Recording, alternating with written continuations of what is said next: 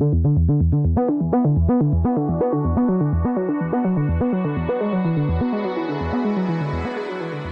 to World Policy on Air, a weekly podcast from the pages and website of World Policy Journal, published by the nonprofit World Policy Institute in New York. I'm David Alpern. In this week's program, posted September 8, 2017, we discuss a featured article in the WPJ summer issue, Aiding and Abetting, Why Western Fundraising Fails to Stop the Spread of AIDS. We'll also spotlight other top features in the WPJ summer issue, coverline Justice Denied. But first, some timely insights from global affairs analyst and author Michael Moran, head of Transformative.io, risk and geostrategy consultants, and a visiting fellow at the Carnegie Corporation of New York. Thanks, David. No matter how hopeful things look, the inevitable is, well, inevitable. That's the lesson in sub-Saharan Africa today, as economies that only recently were heralded as African tigers have slumped in this period of relatively cheap global commodities. Through a boom that lasted roughly from the turn of the 21st century until 2015, naysayers predicted a slump would eventually come. That's the thing about predicting the inevitable. Eventually, inevitably, you look like a genius. Yet the slump that has slowed many African economies is a bit different this time. Since the 1990s, many of these nations have diversified away from commodities like oil, copper, and tin that once doomed them to long periods of stagnation. So inevitably, what came down recently is now going up again. A little context. 5 years ago, the sky seemed the limit in many long-suffering African countries. GDP growth had chugged along at more than 5% across a broad swath of the region for more than a decade. It wasn't just oddities like Mauritius and South Africa either. It was star performers like the largest country in the continent, Nigeria, the Paul Kagame fief of Rwanda, Kenya's multi-ethnic democracy, and former Cold War proxy battlefields like Tanzania, Namibia, and Zambia. Tiny Ghana, growing at double digits during the early part of this decade, was heralded by some as an economic miracle. Nigeria, Kenya, very large and very different African economies, were seen as rising stars because of their GDP growth rates and in spite of enormous internal political contradictions. Full disclosure, I co-wrote a book in 2012, The Fastest Billion, which criticized the gloom and doom typical of Western media reports from the continent and predicted that the coming century would see many African countries thrive. I stick by that prediction, but inevitably, there have been bumps along the way. If you'd asked me or my co-authors what the Achilles heel would be, we'd quickly have said commodities. Oil exporters like Nigeria, Angola, copper-dependent Zambia, mining giants like Congo, Tanzania, and South Africa have all been hit hard by what in financial circles is known as the end of the commodity supercycle. What these countries export simply is not worth as much today as it once was. But regional stars remain. Growth is already turning around, from an average of just 2% in 2017 to above 3% in 2018. And some have done better. Ethiopia is expanding at more than 8% this year, Tanzania, Ivory Coast, and Senegal at around 7%. And there are broader reasons for hope, too. The boom years fueled growth in Africa's middle classes and brought demands for government competence and accountability. Drought that hit East Africa and Ebola-related costs in West Africa have both abated. Nigeria, shambolic as always, nonetheless appears to be past the worst of its Boko Haram-related violence, and commodities still do matter. Cheap oil notwithstanding, prices have recovered a bit. No, it's not East Asia circa 1980, but sub-Saharan economies are growing again. And that's good news for everyone. For World Policy on Air, I'm Michael Moran.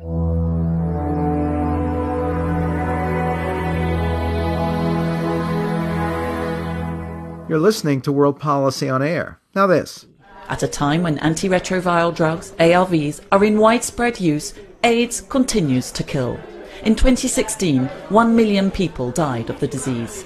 HIV patients are still dying to a big extent, like before the introduction of ARVs.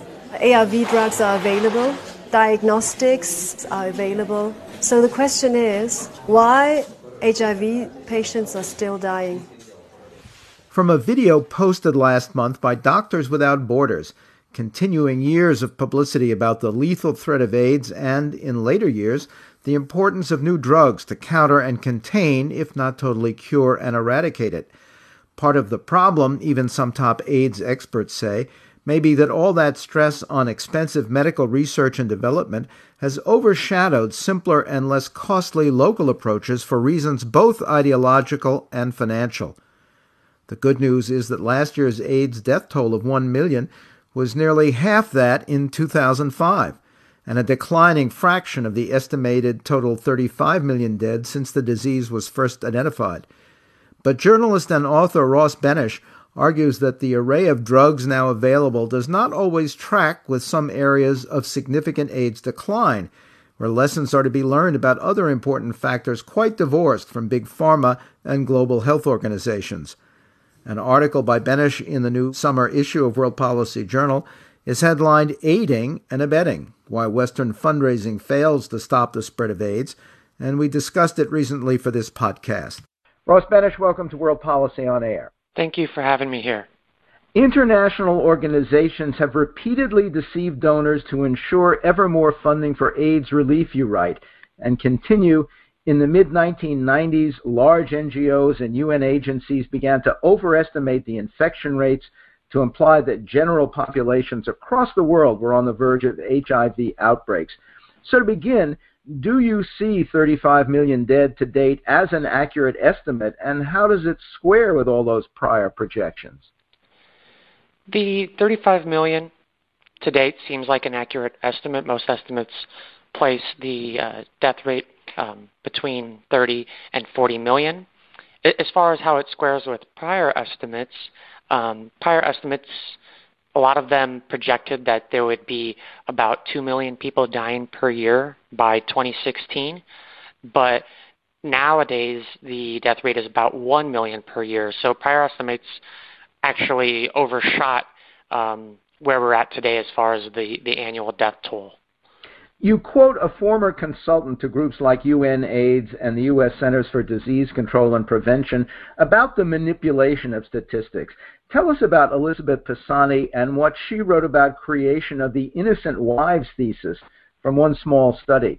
Her book is titled The Wisdom of Whores, Bureaucrats, Brothels, and the Business of AIDS. So Elizabeth Pisani is an epidemiologist who also has a journalist background. So she's worked for places like Reuters, but as well as being a consultant for UNAIDS and the CDC. And the reports she worked on, she dubbed them beat-ups because she would overstate, not just she, the team she worked with, they would overstate the conclusions of these reports in the executive summaries, and they would send this out to journalists, and journalists would package it up and broadcast this message out, even though it was a bit misleading, which was done intentionally so. So, for instance, reports would say things like, the virus is firmly embedded in the general population among women whose only risk behavior is having sex with their own husbands. But if you would look at the data, you would see that fewer people had HIV than the report implied, and the way it spread was much more nuanced because the husbands inflicting it on their wives wasn't always the way that it would spread, even though it was presented in that way. Talk about exaggeration of that study I came from Pune in India. Talk about exaggeration of another flawed study from Indonesia. So there was a study in Indonesia that it suggested that 8 million Indonesian men buy sex every year. And then from there it concluded that, well, since there's so many men who are soliciting sex work, therefore these men are infecting their spouses. So you're going to have millions of infected wives due to all this sex work going on. But in reality, deeper in the report, it showed that only about 16,000 Indonesian women were potentially at risk because most of the men who were soliciting prostitutes neither had HIV nor a wife. But that information was conveniently left out of the executive summary of these reports. Beyond the statistics, say more about the emotional narratives that were concocted to attract funds. So whether it's conscious or not, the people who write these reports have an imperative to drive funding and attention towards AIDS relief, which sounds like a very noble goal on its face. But you're not going to get donors to open up checkbooks by, giving very nuanced takes about the dangers of lack of circumcision or multiple concurrent partnerships. What's going to appeal to people's senses and their wallets is talking about anecdotal stories of babies who were born with the virus, or these women who were cheated on by their husbands who got the virus from a prostitute. And while those anecdotes certainly exist and those stories are all tragedies, they don't represent the majority of the transmissions. But telling a more scientific and nuanced story isn't what wins you over at charity balls. A former chief of surveillance for the World Health Organization, James Chin, also admits that advocacy often ignored evidence that AIDS was in decline. Tell us what Chin said and the example provided by UNAIDS Executive Director Peter Piot, his rhetoric and the financial reward in terms of spending on AIDS. James Chin essentially wrote that these groups like UNAIDS were exaggerating the infection rates so that they could create alarm, and alarm would create a demand for more funding. And the examples he cited were Peter Piot, who ran UNAIDS at the time, was at a conference in Manila, and he said that HIV will cut through Asian populations like a hot knife through cold butter. In a Science article that Piot co-authored, there was vague implications that AIDS could affect 1 out of 3 adults in Africa and in Asia, but nowhere in Asia had any rates that high. And despite UNAIDS saying that the epidemic was going to rapidly spread to China and Russia and India, that did not happen either. But the rhetoric was effective in many ways, because by the time UNAIDS admitted that there were 33 million people with HIV and not 42 million people with HIV worldwide like they had previously implied, $10 billion a year was being spent on AIDS relief by that point. Well, you talk about a turnaround in statistics in 2007 that was finally admitted that it was declining and not increasing, and how Piot justified his earlier warnings. So Piot was in a pretty tough position. He had to raise awareness for AIDS relief, and he told a reporter that his job was to make sure that AIDS was taken seriously, and he did that. In his memoir, he wrote how there was no tolerance among many of these groups for anything other than advocating for more money, and a bunch of non-AIDS groups were able to latch onto that and get money for education and infrastructure, and all sorts of other political causes got embedded into AIDS. So it's a really tough position, because if he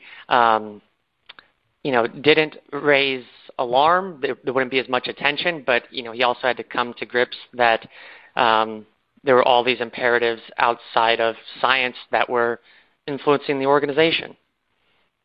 Well, let's talk about that. One might argue that exaggeration in the war on AIDS is no vice, but you say the misleading projections and narratives drew funds to pharma giants and relief agencies at the expense of less costly homegrown solutions, especially in Africa.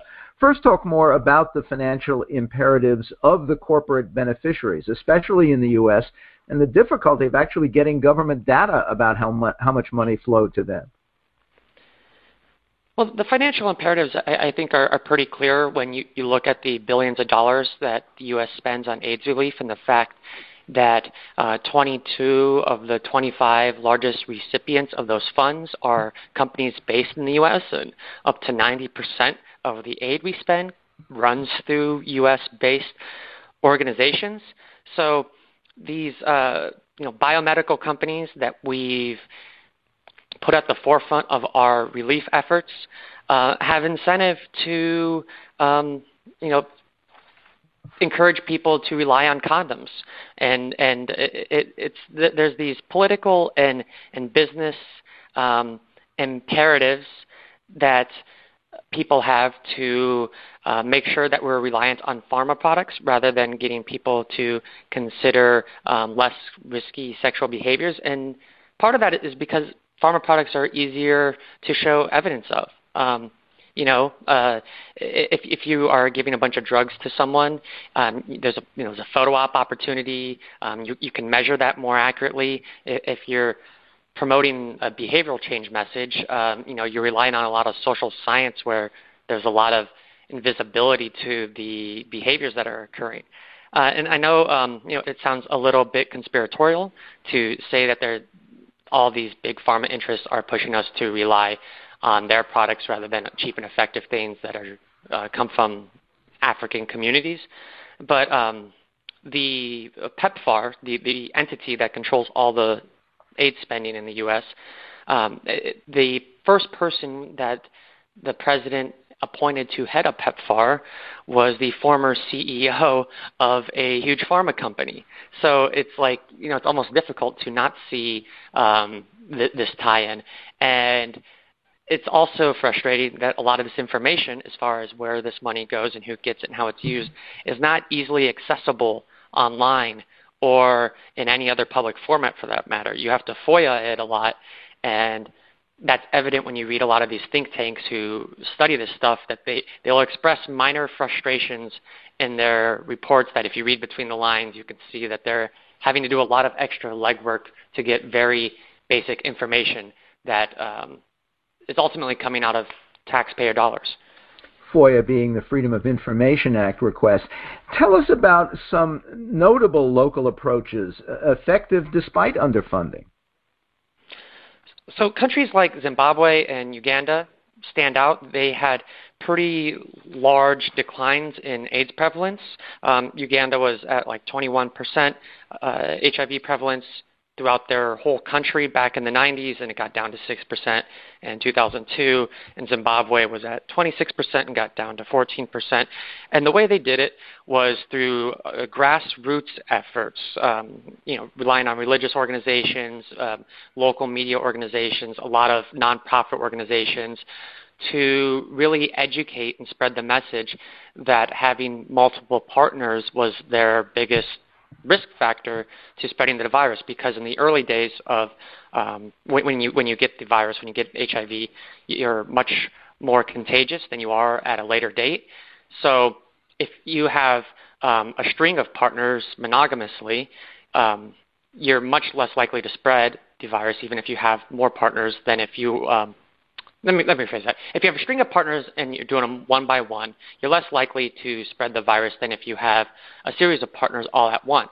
And that doesn't matter if how many partners you have in the string of partners going on, because 3 years down the road, your viral load is going to be so much lower than it is at that initial infection. And that's something that gets lost on so many people. So Zimbabwe and Uganda, they really were effective in reducing transmission rates, even though they received a lot less funding than countries like South Africa, which haven't been that successful.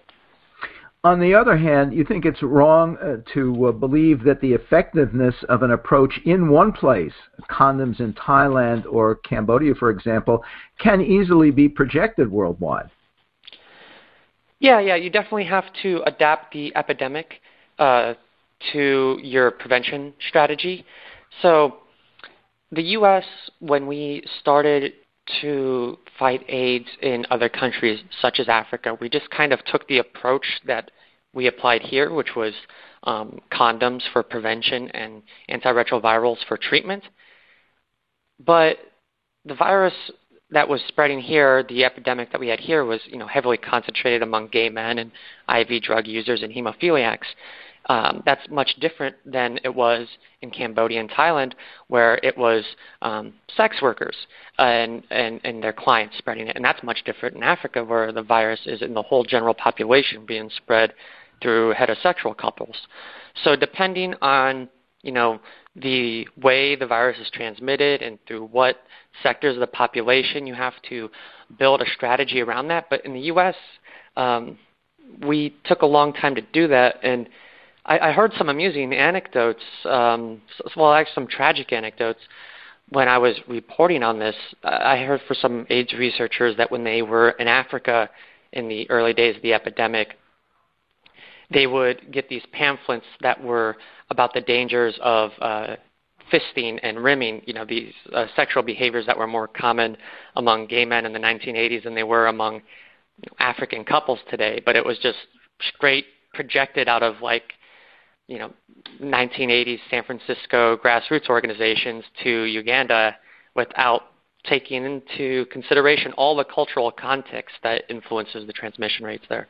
I was interested also that the use of condoms in Thailand and Cambodia were tied more directly to their sex trade, which was more easily policed, controlled, and kept to health standards that didn't apply to general populations.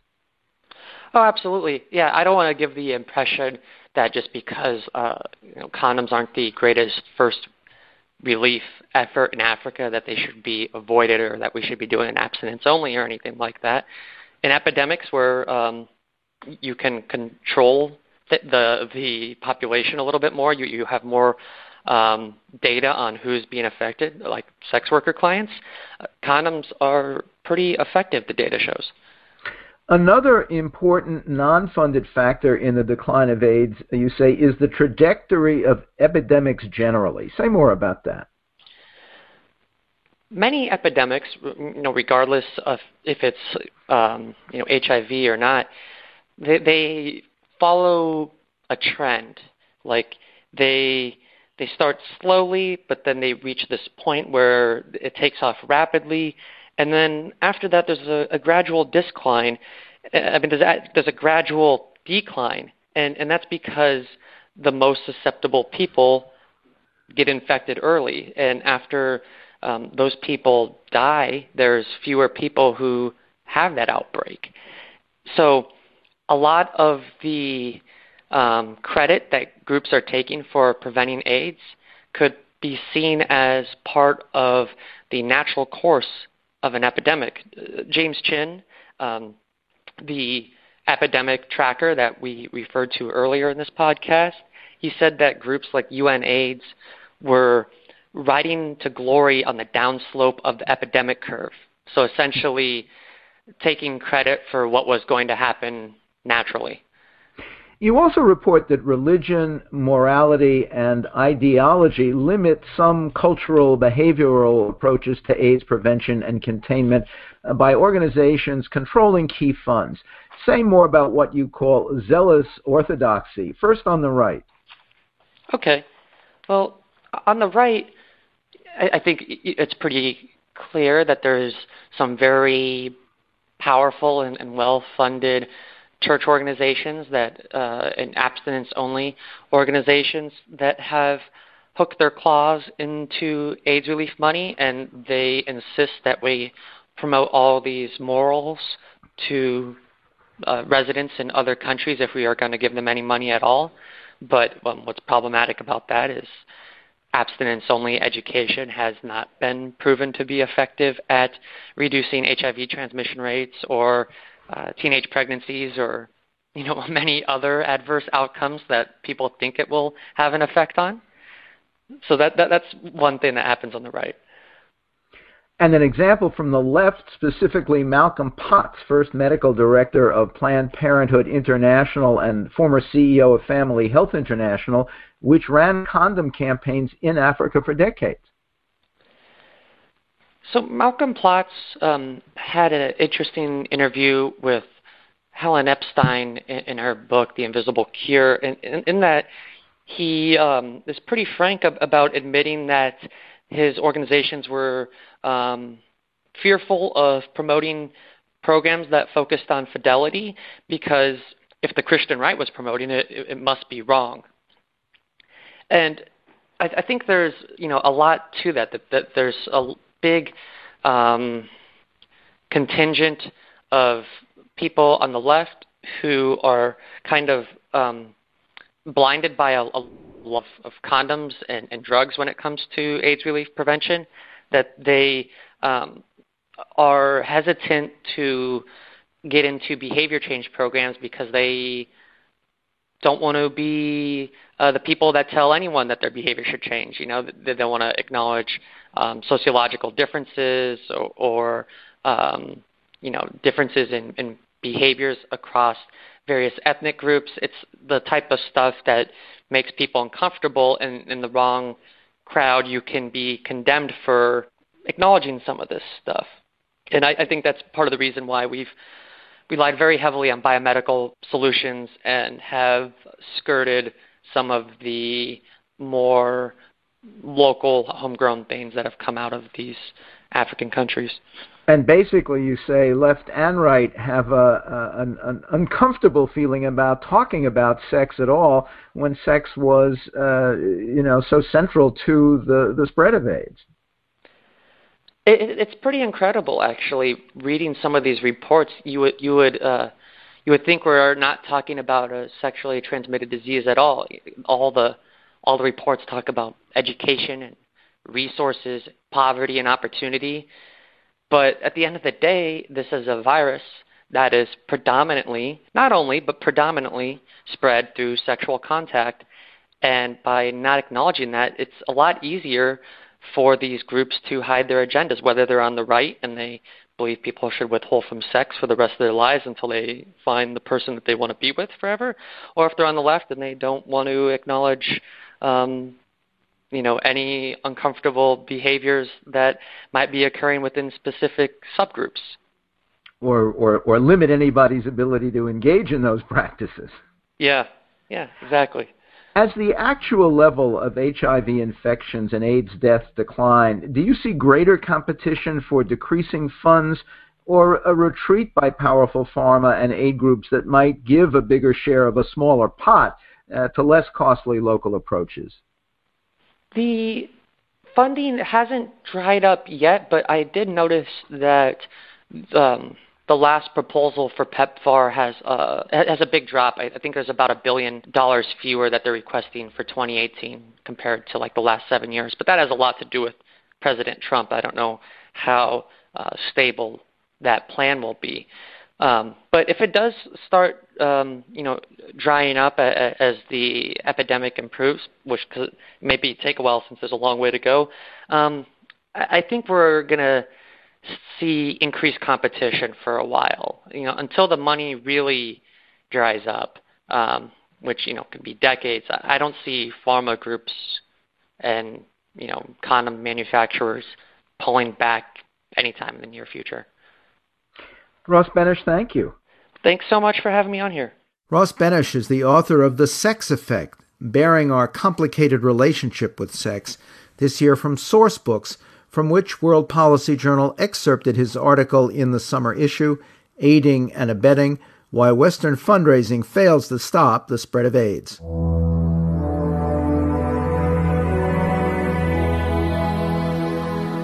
Also featured in the WPJ summer issue, coverline Justice Denied, you'll find articles about how Egypt's lawmakers codify oppression, why Honduran farmers sued the World Bank for investing in murder, what imperils disruptive New Berlin, and much more.